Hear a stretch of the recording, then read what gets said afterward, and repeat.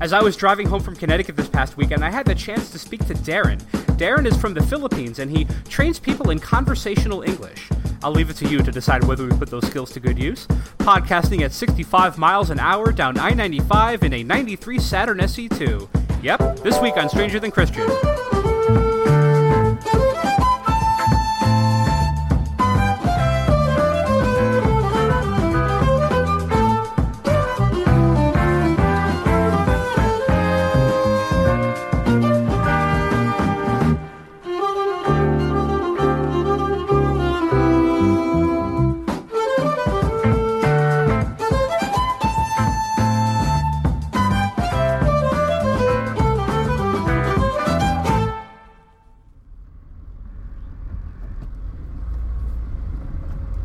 Hello?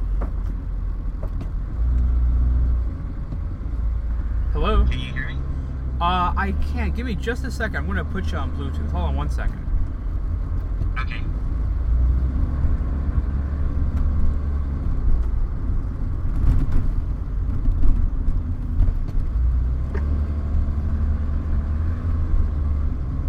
Alright, hello? Hello? Oh, that's better. I can hear you now. Okay, so hi, good. What time is it in your country? Right now, it is 3:08 p.m. I'm going to explain the situation right now because this is very unusual. I'm driving home from a wedding I was the DJ at in Connecticut. So right now, I am talking to you while driving down the highway at 35 miles an hour in a 1993 Saturn. Uh-huh. So I have the microphone is balanced on my steering wheel. I have my laptop open next to me recording. Oh, okay. So is that safe though? What you're doing right now? I think it's safe. Let's just hope the cops don't look for the next hour or so. Oh, you're still like an hour away. So, well, I'm honestly about 4.5 hours away. I'm in Connecticut right now, and I'm going back home to Pennsylvania, which means I have to go through New York City. I have to go through New Jersey. There's a whole process to this trip back home, but this should be fun. That's really far for hosting, for DJing, you know? Yeah, for DJing a wedding, like your friend's wedding. Yeah, it was a really good friend of mine. His name was Ryan. He got married yesterday, and he had asked me to DJ his wedding. I DJ a little bit at home. I do some of the clubs in the area, but this is the first time I've ever DJ'd a wedding, and it went really, really well. It was a lot of fun. But now I'm just headed back home. What time is it over? So you're in the Philippines right now. Exactly, yes. And it's actually 3:10, so we're 12 hours apart. So it's 3:10 in the morning right now. So you're in the afternoon? Yeah. Oh, thank you for staying up so late. Oh, no problem, because this is my normal hour for my work. I usually work like 8 p.m. to 6 a.m. Yeah. Okay, and what do you do? Well, as of this moment, I actually converse with people all over the world. So a lot of Europeans and Russians, and some Asians. Oh, okay. I actually converse with them in English for them to get used to the, the English language. That because is maybe some of them fascinating. are migrating to a different country. Right, Yeah. right. And this is the thing that you get paid for. This is your profession. Yeah, we could say that, because as of this moment, this is my part-time job. So you essentially teach English by immersion. You just kind of drop it on them and just get them practicing in the real world. Yes, basically, like what we're doing. Casual conversation is like sort of have like a podcast, and you're having an interview with people. And it's funny because I guess there would be a need for that, wouldn't there? Because English is a very complicated language, isn't it? Compared to some other languages. A lot of people would say their language is complicated. I would say maybe each language is complicated, but it depends on you as to how you'd apply it. Because, let's say Americans, it's not like most Americans know the proper grammar. That's very true. Right? Yeah, that's very true. So I wonder, because I've read your, Reddit, and it's funny because for me it's like, it's interesting that I'd like to do a podcast and I have this Spanish student of mine, and he created a podcast, and it sort of interests me. Like, oh, wow, you actually have a podcast. You made a podcast, and a lot of my students said, "Hey, Darren, why don't you make a podcast?" And I told them I don't know what to talk about, you know. And I'm interested as to.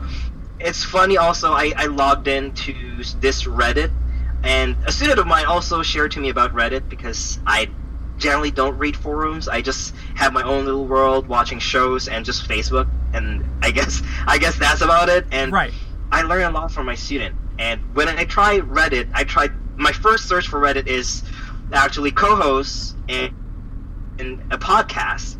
So it's funny because I get the suggestions of my students in terms of this. And I wonder, in regards to this, you've been doing podcasts for a while now?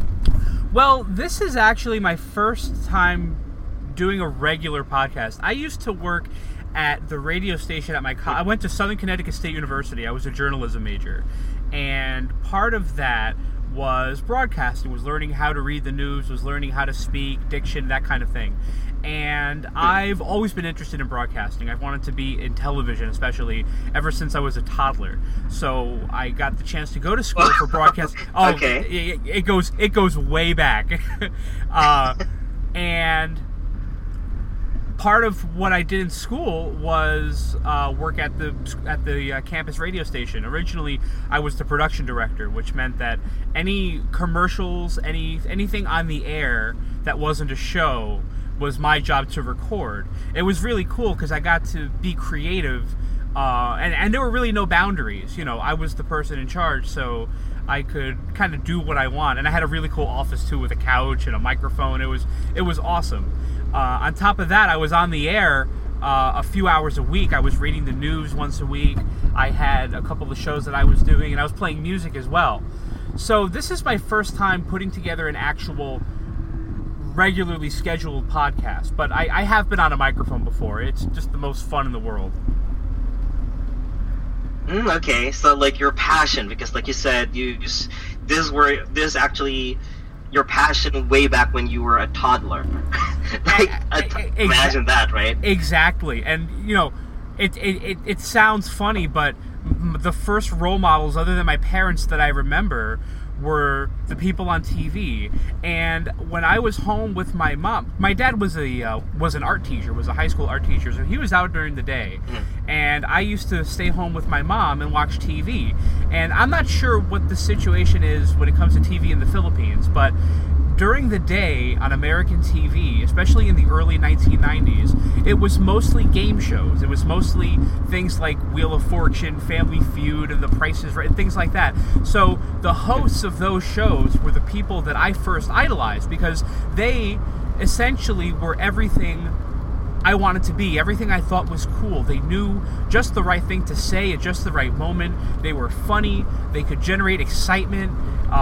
They dressed well. They were handsome. You know, those were the people that I essentially modeled a lot of my life after. And as sad as that may sound, they were everything that I wanted to be, and I felt like the skills that they presented on television were skills that I thought would carry over well into real life. I always thought it was very important to know when to say a thing and when to not say a thing. I always thought, you know, timing in that sense was important. I always thought it was important to dress well. That is where my influence came from and where my love for broadcasting came from. You know, it's funny because like with hosting, basically like what you said, to know what to say, to know what not to say anything, basically in control, make the things, like make shows interesting. And like what I'm doing right now, I'm conversing with a lot of people all around the world. And when I tell people, oh, what's your job now? And I would tell them, well, I converse with people all around the world. And they would say, wow, that's nice because it's not a hassle. It's very easy. And for me, it seems funny because it's not actually easy to ask questions, interesting, maybe questions that are interesting for, you know, the person you're talking to.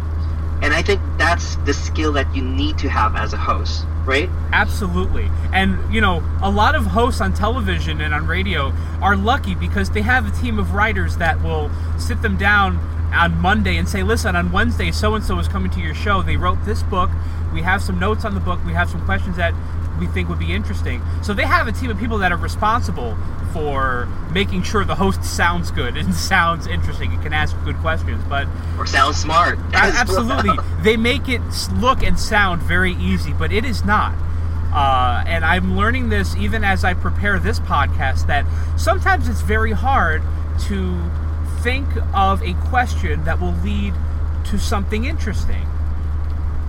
It's impossible to understate how difficult that can be sometimes. But I figure the direction I'm going with this is, I think people in general want to be listened to. I think people have a natural desire to want to feel valid and to feel important. And even if they're saying something that's not very important, the fact that they're saying it is important. So I'm counting on the conversation to just Incident flow ahead in naturally. 1.2 miles. You're still on the fastest route. I'm very sorry. I can't hear you very clearly for the past 5 seconds. Oh, that's okay. You know what? Yeah. My GPS is on, so I think that was just the direction. Sorry about that. Oh, okay.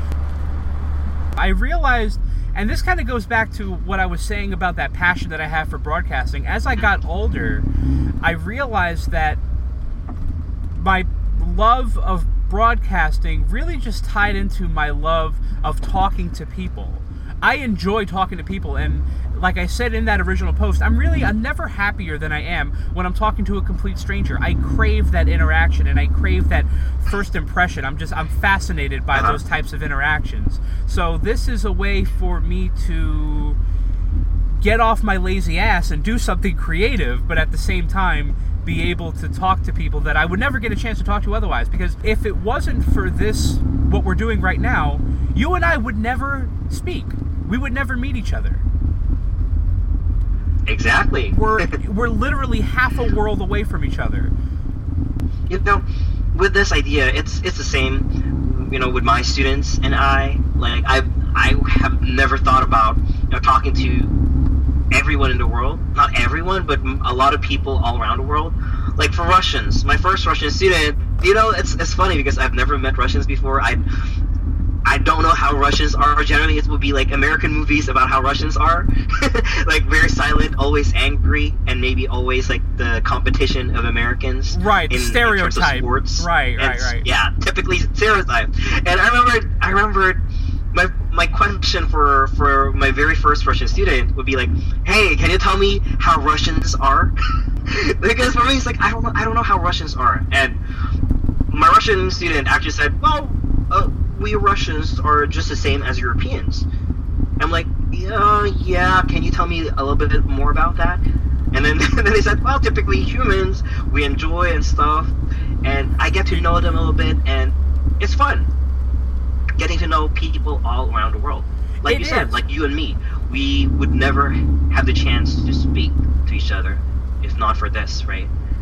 Right, exactly. And I think the more opportunities a person has to speak with somebody outside of their little world, the better. I think that can only serve to grow somebody as opposed to hold them down. I mean, I'm fascinated by this. Aren't you? I think this is so awesome. For me, yeah. Actually, I just realized this a couple of weeks ago because I was listening to this podcast, like TED Talk podcast, and there was like a question: if you can do anything tomorrow and get paid to do it, what would that be? And I was stunned. I was like, what? Let me think about that. Because I think generally people would say, oh, I would like to travel and get paid to do it. But for me, it never occurred to me to answer traveling around the world. So it occurred to me, like, I was asking myself, what is it that I like to do and get paid to do it? And the answer came like a couple of minutes later. I just realized, like, I like talking to people. I enjoy it. As long as the other person is also interactive. Like, they would talk to you because they like to talk to you, not because I just paid for it, or, I just have nothing to do. but rather they really crave for some human interaction at the same time practicing, right? So for me, I was like, it would be great if I could do the job of some talk show host or some talk show hosts, basically also some teachers. It's either helping people or to talk, getting paid to talk. Now, when you say do the job of talk show hosts, are there certain talk show hosts that you try to emulate, or certain hosts on TV that you sort of look up to or take after? Well, funny thing is, because I don't watch television that much, and I just watch anime sometimes and read some light novels. Sometimes I would see some hosts who would just, like, they have this couch. They would sit there on their own table, and then they would invite some people over and talk to them about anything, maybe about their show at first, and then randomly talk about anything.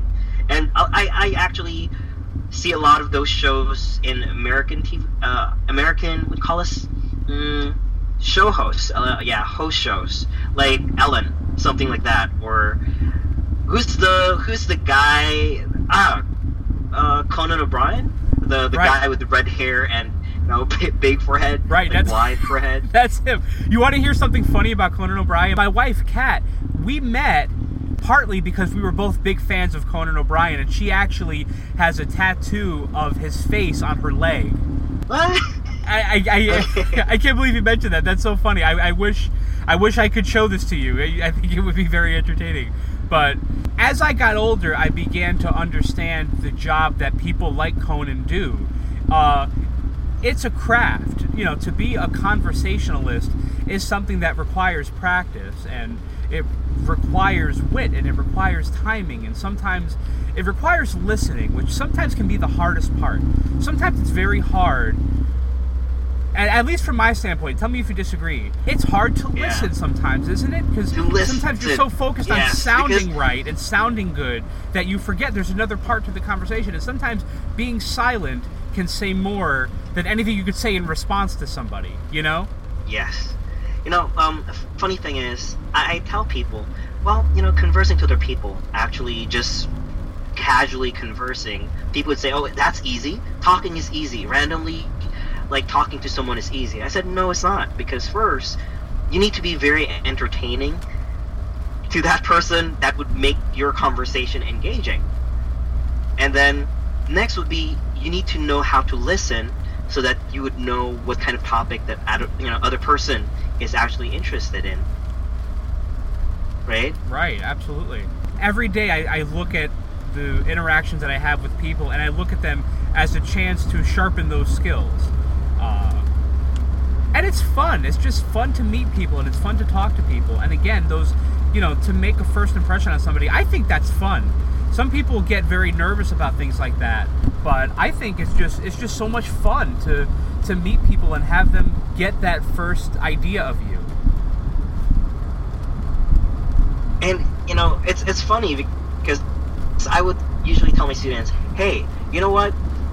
You don't believe this, but I'm actually an introverted person. I'm shy. and then most of my students say, are you really? I don't believe it, because you're really, really friendly and easy to talk to. I'm like, yeah, because it needs practice, and I'm used to this already. Yes, absolutely. Something like that. I usually tell people it takes practice, even talking to someone. It does. What I wanted to ask you, as somebody who enjoys talking to people, and this will be another one of those situations where, correct me if I'm wrong, or if you have a different experience than I do. Some days, I don't feel like talking to anybody, and I just shut down completely, and I feel like that's my day off. And I feel like that happens with people that make their living or spend a lot of their time talking to other people. Do you find that to be true? I would have to agree, because sometimes when I'm talking to a lot of different people, I just talk to them, I engage with them, and then afterwards, after I'm finished with this, it's like, oh, I don't want to talk to anyone for the next day or for the next half hour or something. Right. It takes Even a lot of with my energy. friends. Yes, it takes a lot of energy to carry on a social interaction like that for like a great length of time. For instance, after this, once I get home, I'm just going to take a nap. Do you know what I mean? I'm just going to lay down and sleep for however long. Well, yeah, that's true too, but even just carrying on a conversation, the mental energy is so great. So, yeah, I would have to agree because I tend to notice, because I got this, I don't know, like a BP attached to me for the whole 24 hours. And I've noticed every time I BP, every time I have classes or I converse with other people, my heart rate and my blood pressure goes up. And for me, I ask myself, I'm not stressed in those situations, but why does it go up? I wonder. Well, I think that people like us, if I could use that phrase, I think people like us put a lot of thought into the things that they say. And I know that when I'm having conversation, especially in situations like this, I'm full of self-doubt. I'm always wondering if I'm saying the right thing, if this is going well, if I sound interesting enough to continue the conversation. Do I sound like an idiot? I'm always thinking about those things, and I wonder if that has anything to do with it. Well, I can relate to you because earlier, I guess like 15 minutes ago, I was like, oh no, I'm bumbling a lot. I don't even know what I'm talking about. So maybe it's not just you. It's not just you or someone you talk to, I guess. You're doing really well, by the way. What do you think? Oh, you're doing excellent. Absolutely. Maybe it goes to show that. Maybe it goes to show that we're just used to talking to people. I think so. I think maybe we're just really good at this. Hopefully that will be true. I'd like to think so too. So, tell me about the types of things you talk about when you're speaking English with somebody who doesn't know English for the first time. What type of conversation do you have? Is it very simplified? Do you try to use simple words? Do you ask them about themselves? How does that go? Well, first, I would like just to point out, it's not like they don't know the language. Most of the people that I talk to are generally upper intermediate and advanced. Basically, they're like lawyers, doctors, computer programmers. Oh, I see. So they're professional. I'm sorry, I had a complete misunderstanding. I thought it was people who didn't know English and you sort of tutored them into knowing English. So these are people that know English but just need regular practice. Maybe they don't get to talk to people who know English very often. Exactly. And that's what I like. Just to have conversation, not more on focus on teaching them, but more on having them get used to speaking English. So in a way, I don't need to teach them that much. At the same time, I get to enjoy getting to know people all around the globe. Like their cultures, anything, their thoughts, their experiences, their life, anything. So, yeah, their English is okay. And I generally start with, like, if you're my very first student for the first time, or our very first experience, I would ask them to tell me about themselves, and then I would start from there. So generally, I would just ask them, hey, can you understand me clearly? So I gauge their skill. So at the very first part, I would ask them, hey, thank you for, hey, I would like to ask you about your English skills. Are you able to hear me clearly? Is my pronunciation okay? Is my speed okay? Because by then, you could gauge their skill. Are they okay? Can they speak and listen to with this speed? Sure. Are they used to this level of conversation? And this is by then. No, after you. Yeah. So by then, I would introduce myself, and then I would gauge if they're able to understand me. And then if there's no question, I would ask them about themselves. So basically, it's the most basic topic, right? Tell me about yourself. So basically, it's not like they don't know what to say because it's them. And I would give them hints as to what they could share. I usually tell them, oh, tell me about yourself. How old are you? Like, what's your age? What's your job? Or are you currently studying? what makes you an interesting person, and then I would get topics from there, and then continue onwards. And this is all with Because the goal generally in mind people of... like talking to themselves. Right. Yeah, absolutely. I think there's no better subject And to not speak to about than themselves, yourself. About themselves. Right. Everybody's an expert on Yeah. themselves, absolutely. So I would imagine it helps their confidence as well. They're speaking about something that they know, as opposed to, being tested on something that they might not know. Yes, and that would make the conversation easier. Because if you tell me something about certain, or you're going to ask me something that I don't know, then how would I answer you? And the conversation would not be that good, unless that I'm a excellent conversationalist and I could create different topics from there, even though I don't know what you're talking about, or what that question is about. Right? Right, absolutely. So I guess to need to have the connection and knowledge of what you're talking about makes the conversation interesting. Explain to me television in the Philippines. What's on TV? Generally, in the mornings, it would be like news until 9, and then afterwards, some cartoons. Make local channels, not really cable, because cable, we have the same channels. Not as much channels as you have, but generally like HBO, like Animax. Well, what other channels do you have? I can't think of channels right now because I don't watch TV that much. Right, but right, generally, right. In the afternoon, there's like a lot of soap operas. And then at 6, news, and then at 8, another, TV operas, TV shows, and that's it. So it's set up pretty much similar to ours. And I asked this because actually it coincides with where I'm driving right now. I'm driving through a town in Connecticut, a city rather, called Stamford. And Stamford, Connecticut is home to a TV studio where they film the Maury Povich Show. Is that a show that you've heard of in the Philippines? Well, I generally don't interact that much with a lot of people here, and I don't watch TV shows that much, so I can't really answer that. All right, so if you don't mind, I'll explain to you what the show is. Now, it's a talk show, but the guests are men and women, mostly women, from all over the United States. And when a woman is pregnant and doesn't know who the father of the child is, or when the woman has a child and there's doubt as to who the father is, she will go on the Maury Show.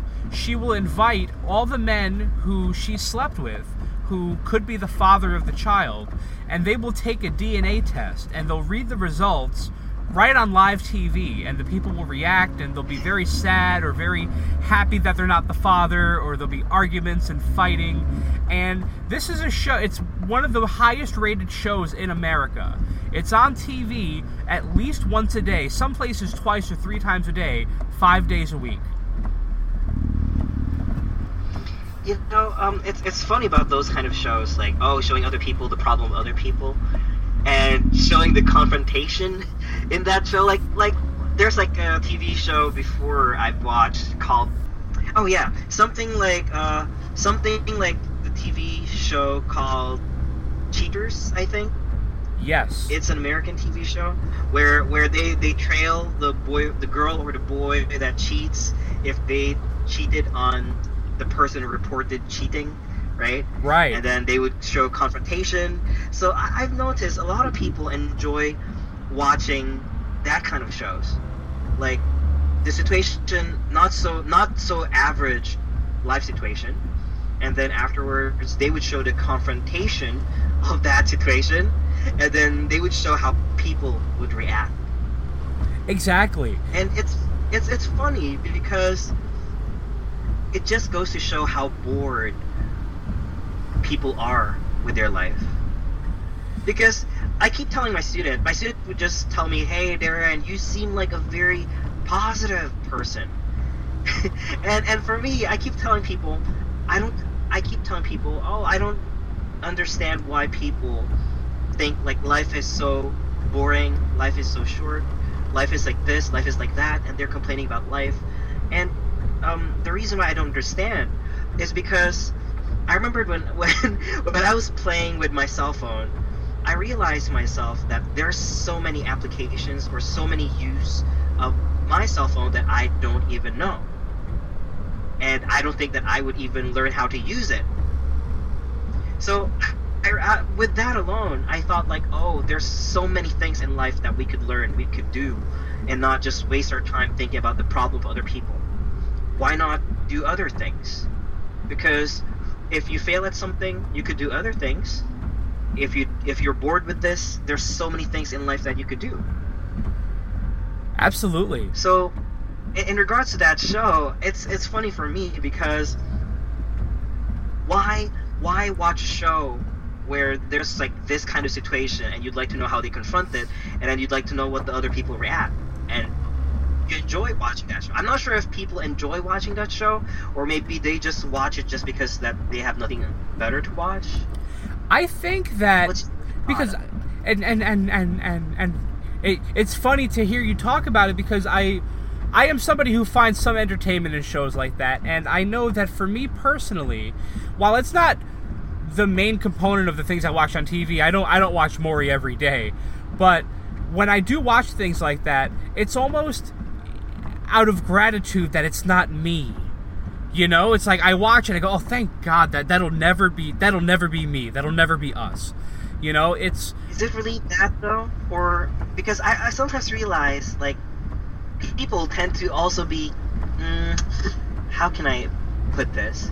Because, like, an example, for you, it's gonna be like, oh, thank God that's not me. But for other people, I think it's more like, oh, you know, my life is better than that person. I think it's the same with that, right? My life is better than that person, so I'm happy now because my life is not as bad as that on TV. Right, and that's exactly what I'm saying, that, you know, I'm glad that the person on TV is not me, and I'm glad that my life is not a mess to that point. And I think also that humans by nature are voyeurs. Humans love to watch other humans and listen to other humans and be a fly on the wall and be sneaky, you know, and see what people are like when they don't know that they're being watched or listened to. So I think that the reality of situations like that on shows like Maury is attractive. It's entertaining to see real people go through real life things. And I think that's just human nature. Do you know what I mean? You know, something like that too, because I just had the class with a new student of mine.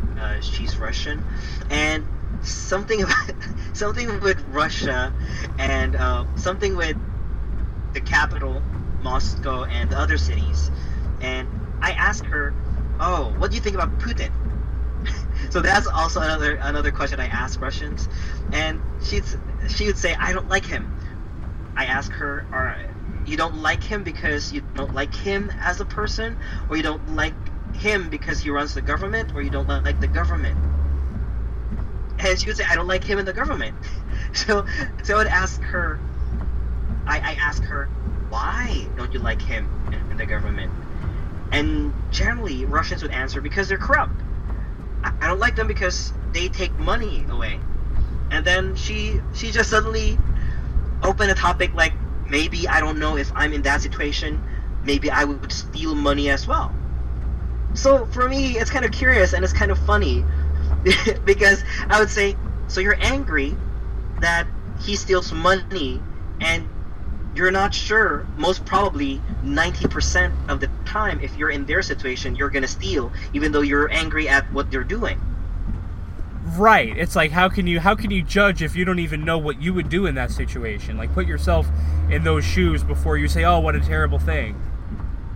But in her, well, it's not like she would not know, basically, because she said 90% of the time when people in those shoes, in those politicians' shoes, would also choose to steal. It's like robbers or thieves would get angry at other thieves. Right. Maybe because that they weren't given that opportunity to actually steal. They're jealous at those people. So if they're in the other ends or the other side's opportunity, if they would steal, for them it's like they don't really care about what the other side thinks. Those who do not have the opportunity to steal. How do you feel about... I'm sorry. Yes? No, after you, please. Oh, by the way, your camera is on. Oh, and I can see your beard. My belly hit the button, I think. And with your colorful shirt, with the pink and blue. You can tell. Wait, I'm gonna pick this up. Hold on one second. I'm gonna show you. I'm gonna show you where I'm driving right now. Yeah. There's my microphone, and there's the road. Okay, it's raining. It is. Yeah. What's the weather like over there right now? It rains a lot too in the Philippines. It's like not the normal weather, because normally during this time it should be like sunny month and onwards. Like even in Russia and also all around Europe, normally it should be spring and now it's summer, but during their springtime normally it doesn't rain or doesn't snow. But for the past not for the past few days, but this year snow actually kept on the winter kept on snowing until even spring. So normally there should be like sun and everything, and there should be like plants. The next day they would come to notice, oh, the whole yard is filled with snow, or it would be raining, or it would be like there would be like hail. So it's also not the same normal weather conditions in Europe as well. Something to do with global warming, I guess. I don't know. I guess so. Now, tell me about, and correct me if this is not applicable to where you live. I don't know a whole lot about the Philippines. Are monsoons a thing in the Philippines? What do you mean by a thing? It happens normal? Yeah, I was under the impression that a monsoon... Well, I was under the impression that a monsoon is something that happens in a particular part of the world, and I was wondering if the Philippines is part of that area.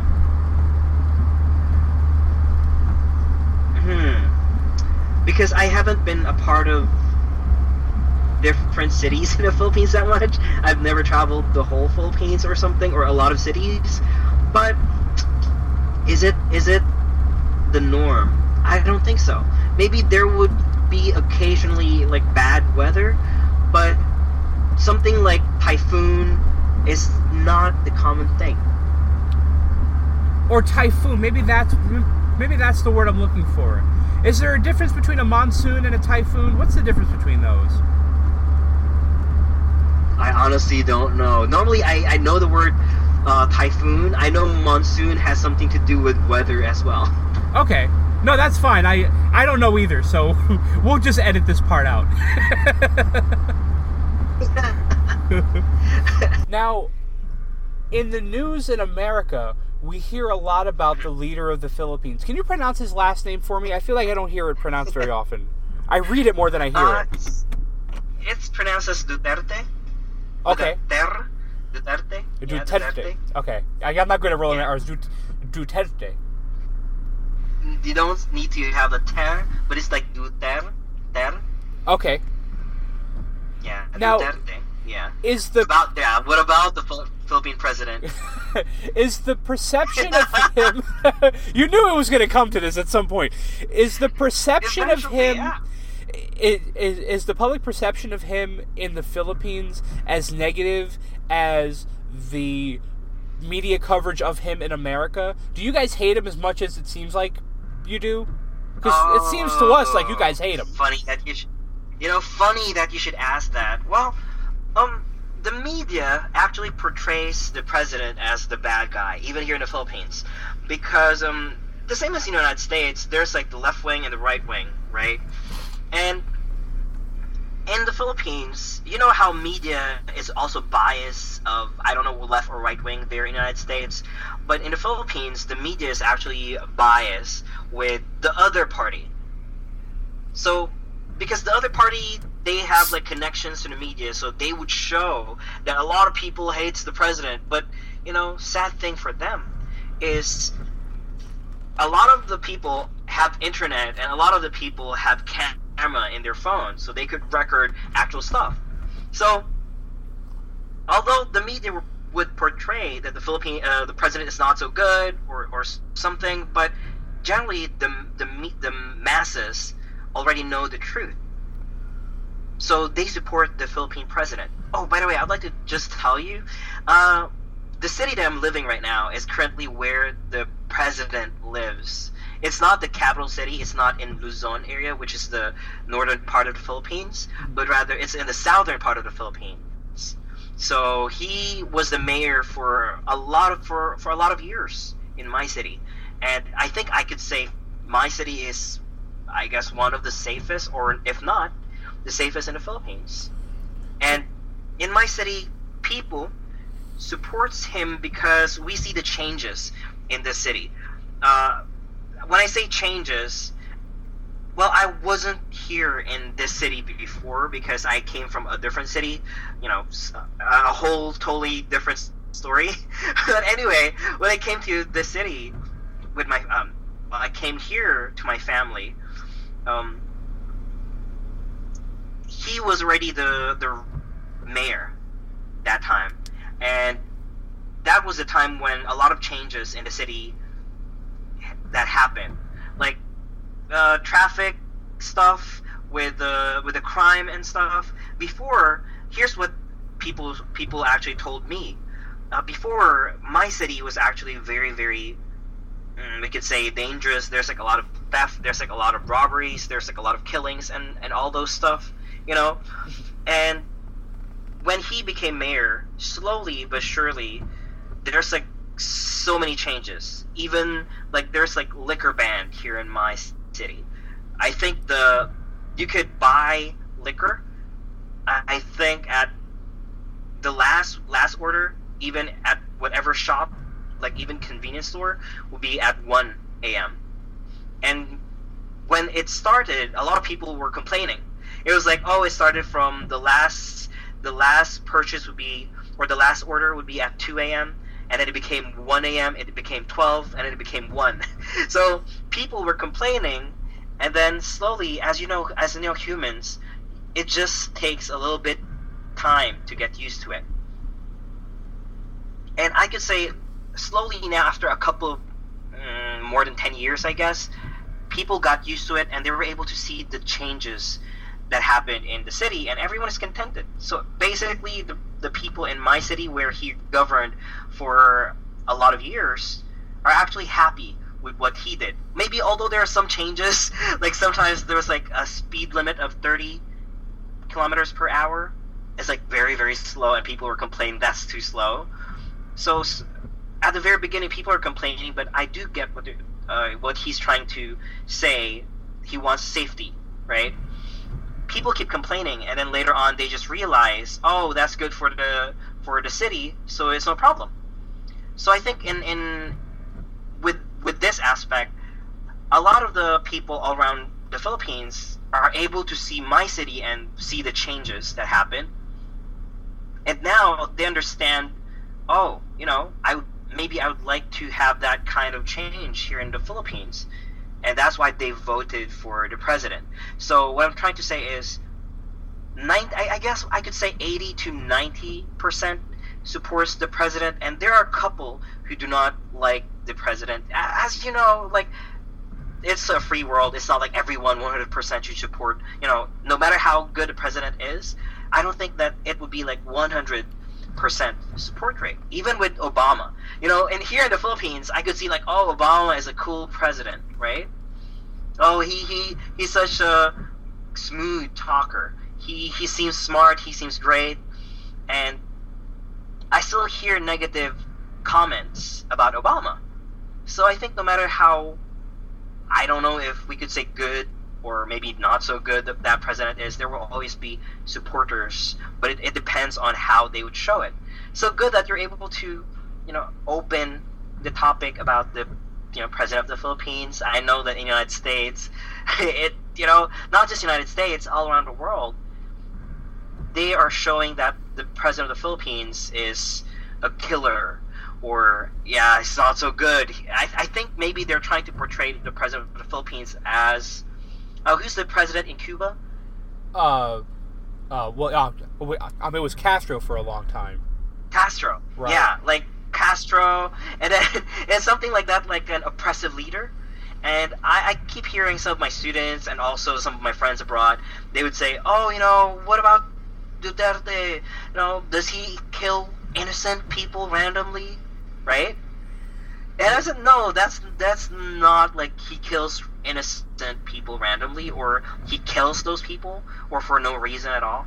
So it's my understanding that the target is drug dealers, that he's authorized the killing of drug dealers if they're caught in the act of selling drugs, which I understand that drugs in Asia are treated much more seriously than they are here in America.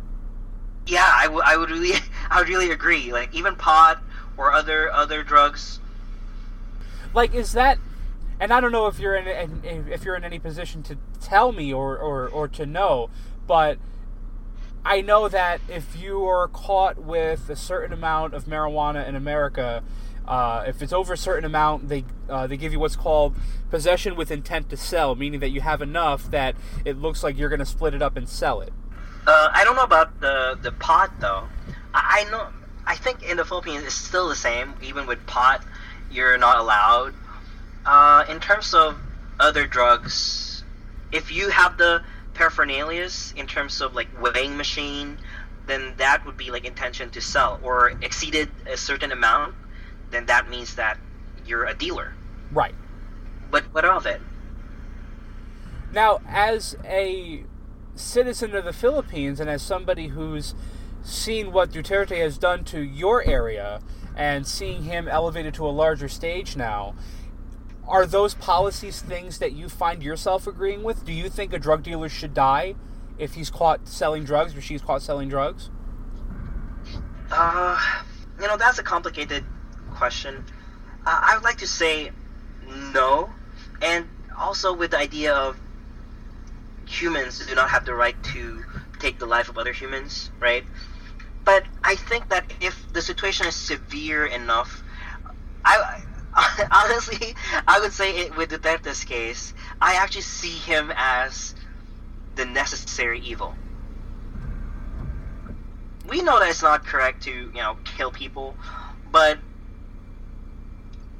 with a lot of drug dealers' case, those who already use drugs often, and I'm not sure if you're gonna agree. There are cases where we already know that no matter what we're gonna do, that person is already like in too deep and will not be able to get out by themselves, or even with the support of other people. There are people who would rather die than just give up. So in terms of, should they die? Honestly, maybe for those extreme cases, I guess, like those who offers like really no hope and also at the same time harm other people, then yes, why not? Well, because let's say this is a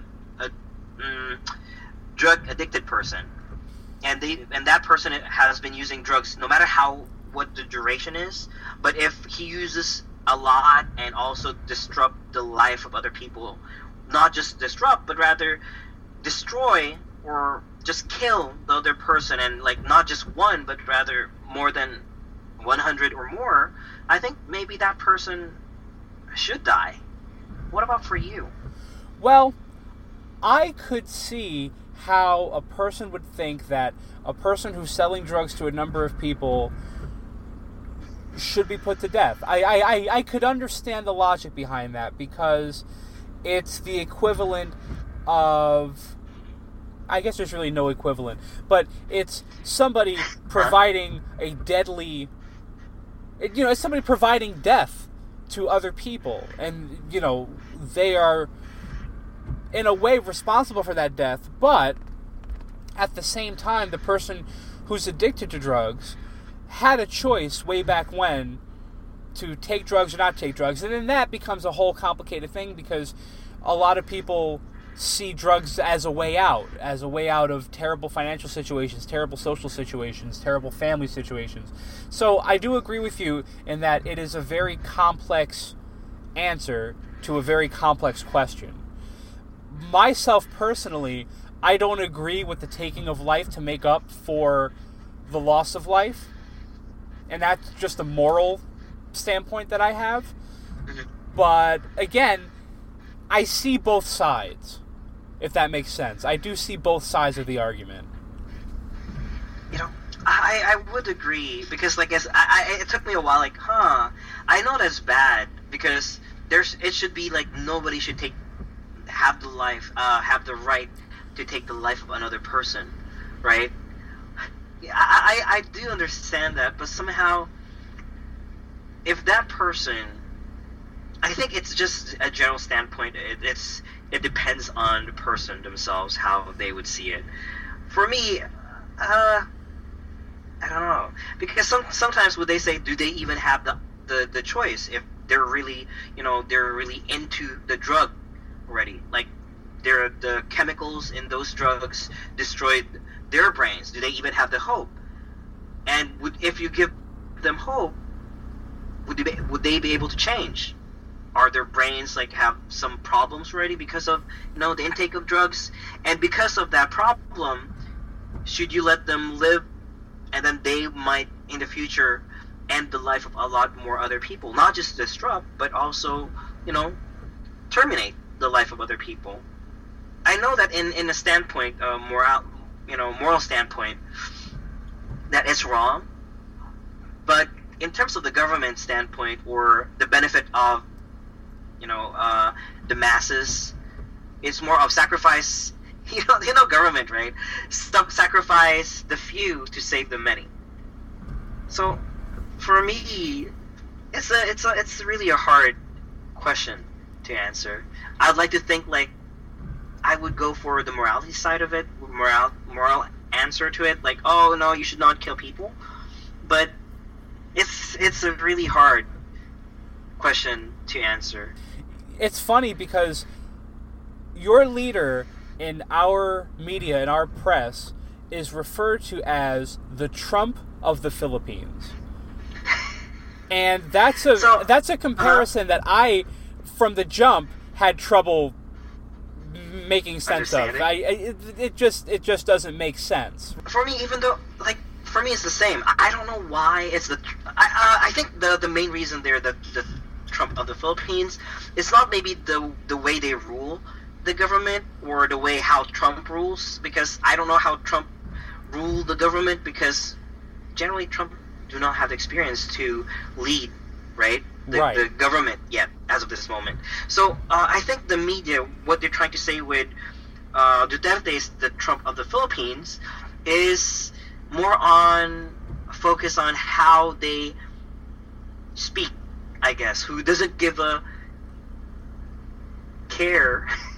who doesn't give a care what other people think? Because generally, as a politician, you should watch your words, mind your mouth. You should use political terms correctly, to be politically correct. And I think that's the reason why they would compare Trump and Duterte, because they just say what they want and do not care what other people think. I think that's the only reason. Because in terms of policy making, I don't know about Trump, but Duterte is very solid. He shows love for his country. I don't know about how Trump is. I haven't had any news. After the last news that I got with Trump is he won the presidency. We have a lot to talk about, my friend. It's funny that you mention the idea that they're both people who don't really care what other people have to say, and they don't talk the way we're used to elected officials talking. And now that I rethink what I said earlier about him being the Trump of the Philippines in that respect, I guess it makes sense because our news is so obsessed with the idea of personality and the idea of celebrity. And I think that, the news is a television show just like any other, just like Ellen, just like any other TV show. And they're out for ratings and they're out to entertain, because if they don't entertain, people don't watch them. And I think even just the word Trump is such a hot term right now that to call anybody the Trump of anything is like, oh, wow, we better watch this. You know what I mean? And I guess that's maybe what they're referring to, that they're both very big, blowhard personalities. So I guess it does make sense in that respect that they would call him the Trump of the Philippines. I think they're just capitalizing on everyone's fascination with Trump. And, the thing that a lot of people, I think, the Filipinos love about Duterte is because we see him as someone down to earth. Like, he would eat with the poor people. He would really discuss with the farmers. I mean, when he was mayor, he would, speak with the poor people. He would, I'm not sure if you know about this, but Duterte, before, when he was mayor, he would drive taxi, not because that he needed the money, but rather he would drive the taxi cab or the cab just to be undercover, to see how his city is. Because if he drive his car, or if he drives his motorcycle every Sunday, of course people recognize him. Like, oh, we should really stand straight. We should do our job properly because the president is watching us. That's the president, right? I think what the president is doing when driving a cab is getting to know the thought of the people, and also at the same time observing the city in a general, like, average or normal citizen's perspective. That's very interesting, and so that's why people like it. I had no idea. There's a phrase that I'm not sure it is used in the Philippines, but to get in the trenches means to go right into the field, right where the action is happening, to help those people and also get an idea of what's going on. So he gets in the trenches with those people. Exactly. Funny thing is, how politicians are, right? I'm not sure if it's the same in the United States, but I think it's the same because, the Philippines, we follow a lot of the cultures, American cultures. So I think it's the same. In the Philippines, generally, even politicians shows importance to the media, and they would show that, how good they are, how great they're doing, what kind of merits they're doing to the country. But with Duterte, the thing that, a lot of the Filipinos appreciate would be like, Duterte doesn't give a care about the media, how they would portray him. Because for him, no matter how you portray me, I'm just going to do my job and the people will just eventually notice it. He doesn't care how the media thinks. So he would just do his job. Like, he won't really think, he's not like the people pleaser. Like, there are some politicians who say, I'm going to give you this because I don't know that you like this, so that I'm going to get voted the next election, so I'm going to give you this so that I would win the next election, so you should vote for me. But for him, it's like, it's really for the good of the city when he was a mayor, and now it's for the good of the country. Like, people can feel that he really cares, not because that he's just, doing publicity stunts and whatnot. For me, I could really feel that he cares about Filipinos and the country in general. Let's say, I would say that the media in the United States, the media is controlled by the government. And the government would like to have the control because the other party that's competing against the president is actually, I would say, maybe in cahoots with American government. So basically, the news in the Philippines would show bad things. At the same time, the news in the United States show bad things because they would like to show that Duterte's personality is like this. You should not like him. You should not like him. We don't support him. Something like that. And the funny thing is, if you ask the people here, even the foreigners here, they would, yeah, I know that Duterte is not perfect, but the Filipinos know that Duterte is not perfect. But I think for me, Duterte is, like I said earlier, is necessary evil in order to start the country, in order to get rid of all the bad things and to start anew. It's like, try to imagine forest fire, right? Right. Forest fire, burn out everything, and then totally have a, I'm not sure if we could say better, I guess, forest. Something like that. It's like a forest fire that we need, I guess, nature needs. So for us, or for me, I see him as a starting point in the Philippines. So once after maybe he stepped down, or I don't know what's going to happen to him in the future, after him, we're hoping that the succeeding president would not be afraid to do anything, because I'm not sure if it's the same in the United States. I think it's the same with all the government in the world, I guess. There's a lot of politicians who would like to do good things, but somehow they just give up because they know that maybe they're just fighting the war alone. And if they fight the war alone, they're gonna just die without having to do anything. So others would just, keep a low profile and maybe help a little bit, at the same time just follow the trend, and just, if they can help, they would try to help. But people are still very afraid.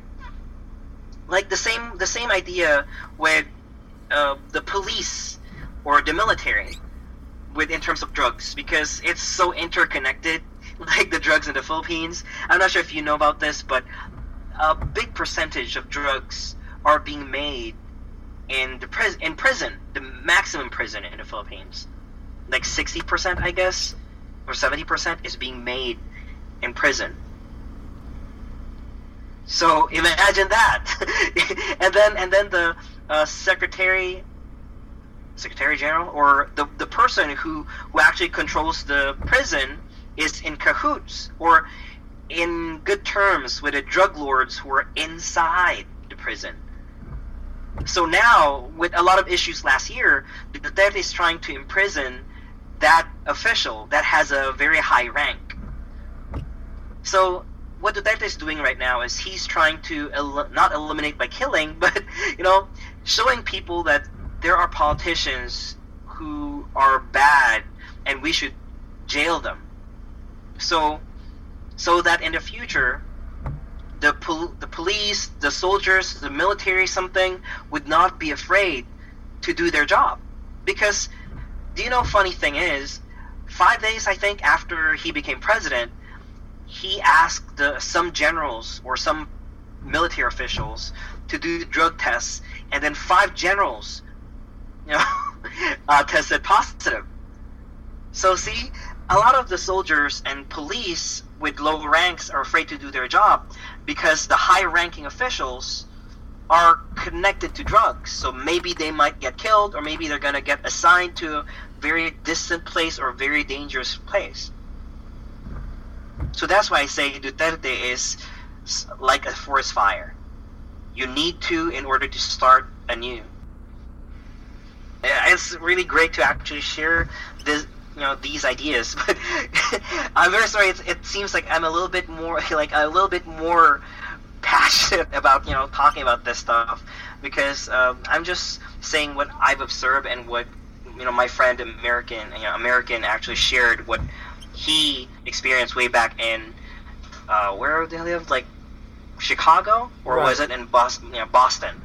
He said something like he never felt safer in this city than when he was not. Well, he never felt safer in Chicago or Boston. I forgot where, but I think Chicago or somewhere there. And he said that it's really, really safe here. He feels secure. That's why he's transferring, his family to the Philippines.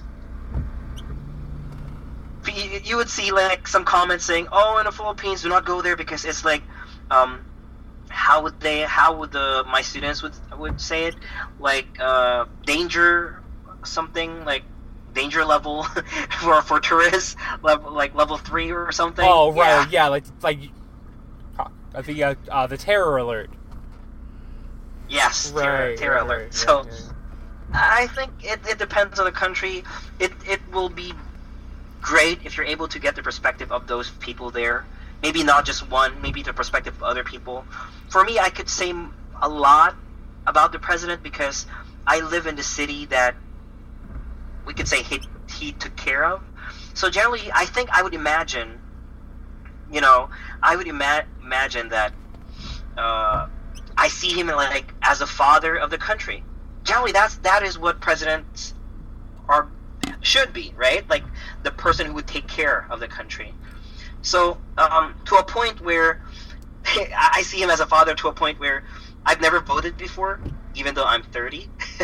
I've never voted before, but ever since he ran for president, I actually was excited to vote.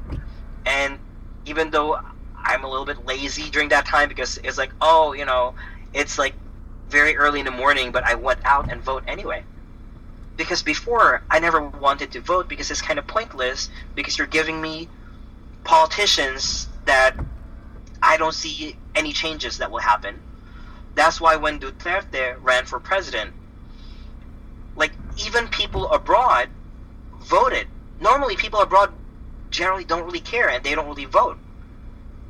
But it's the first time ever that a certain percentage, like a very large percentage of people abroad, like OFWs, it's like overseas Filipino worker. Right. Yeah.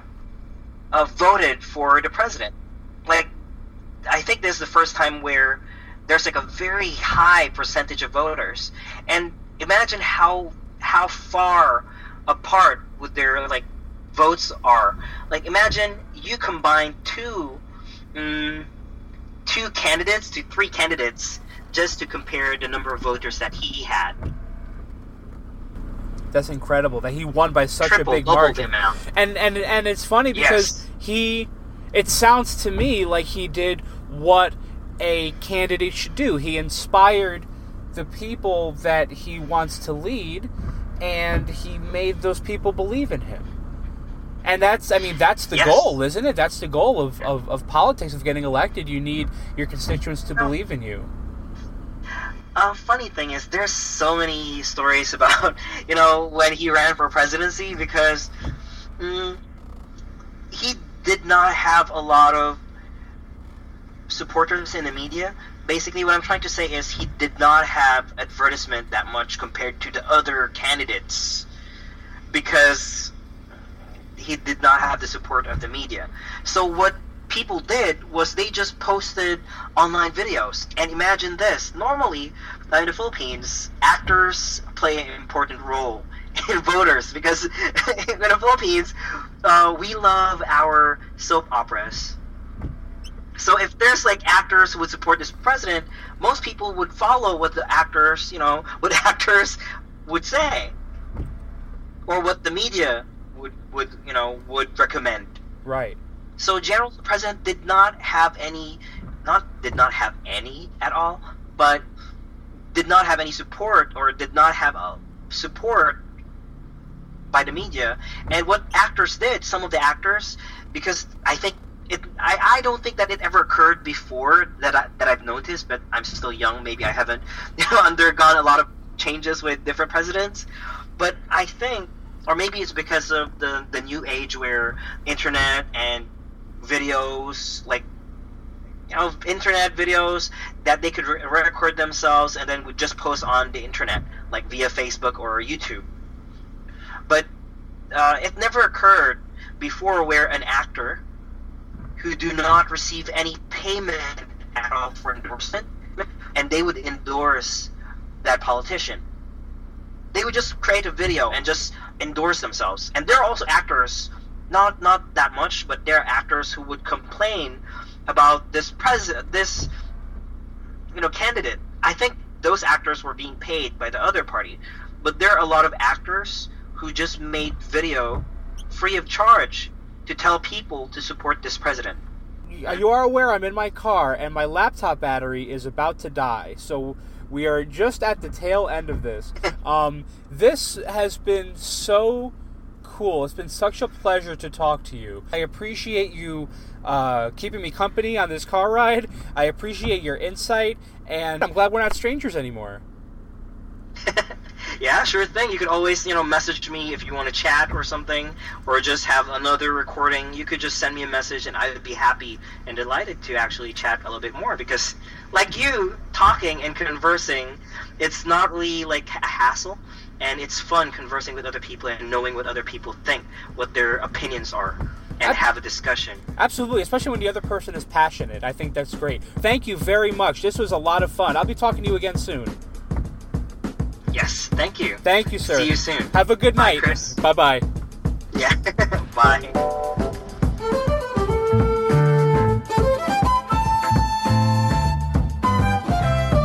Stranger Than Christian is hosted by Christian Carrion. Follow Christian on Twitter and Instagram at CWCarrion. If you would like to talk with Christian on a future episode, email him at christian@buzzerblog.com. And find us on Facebook at facebook.com/StrangerThanChristian. This is Mike Galvesek speaking.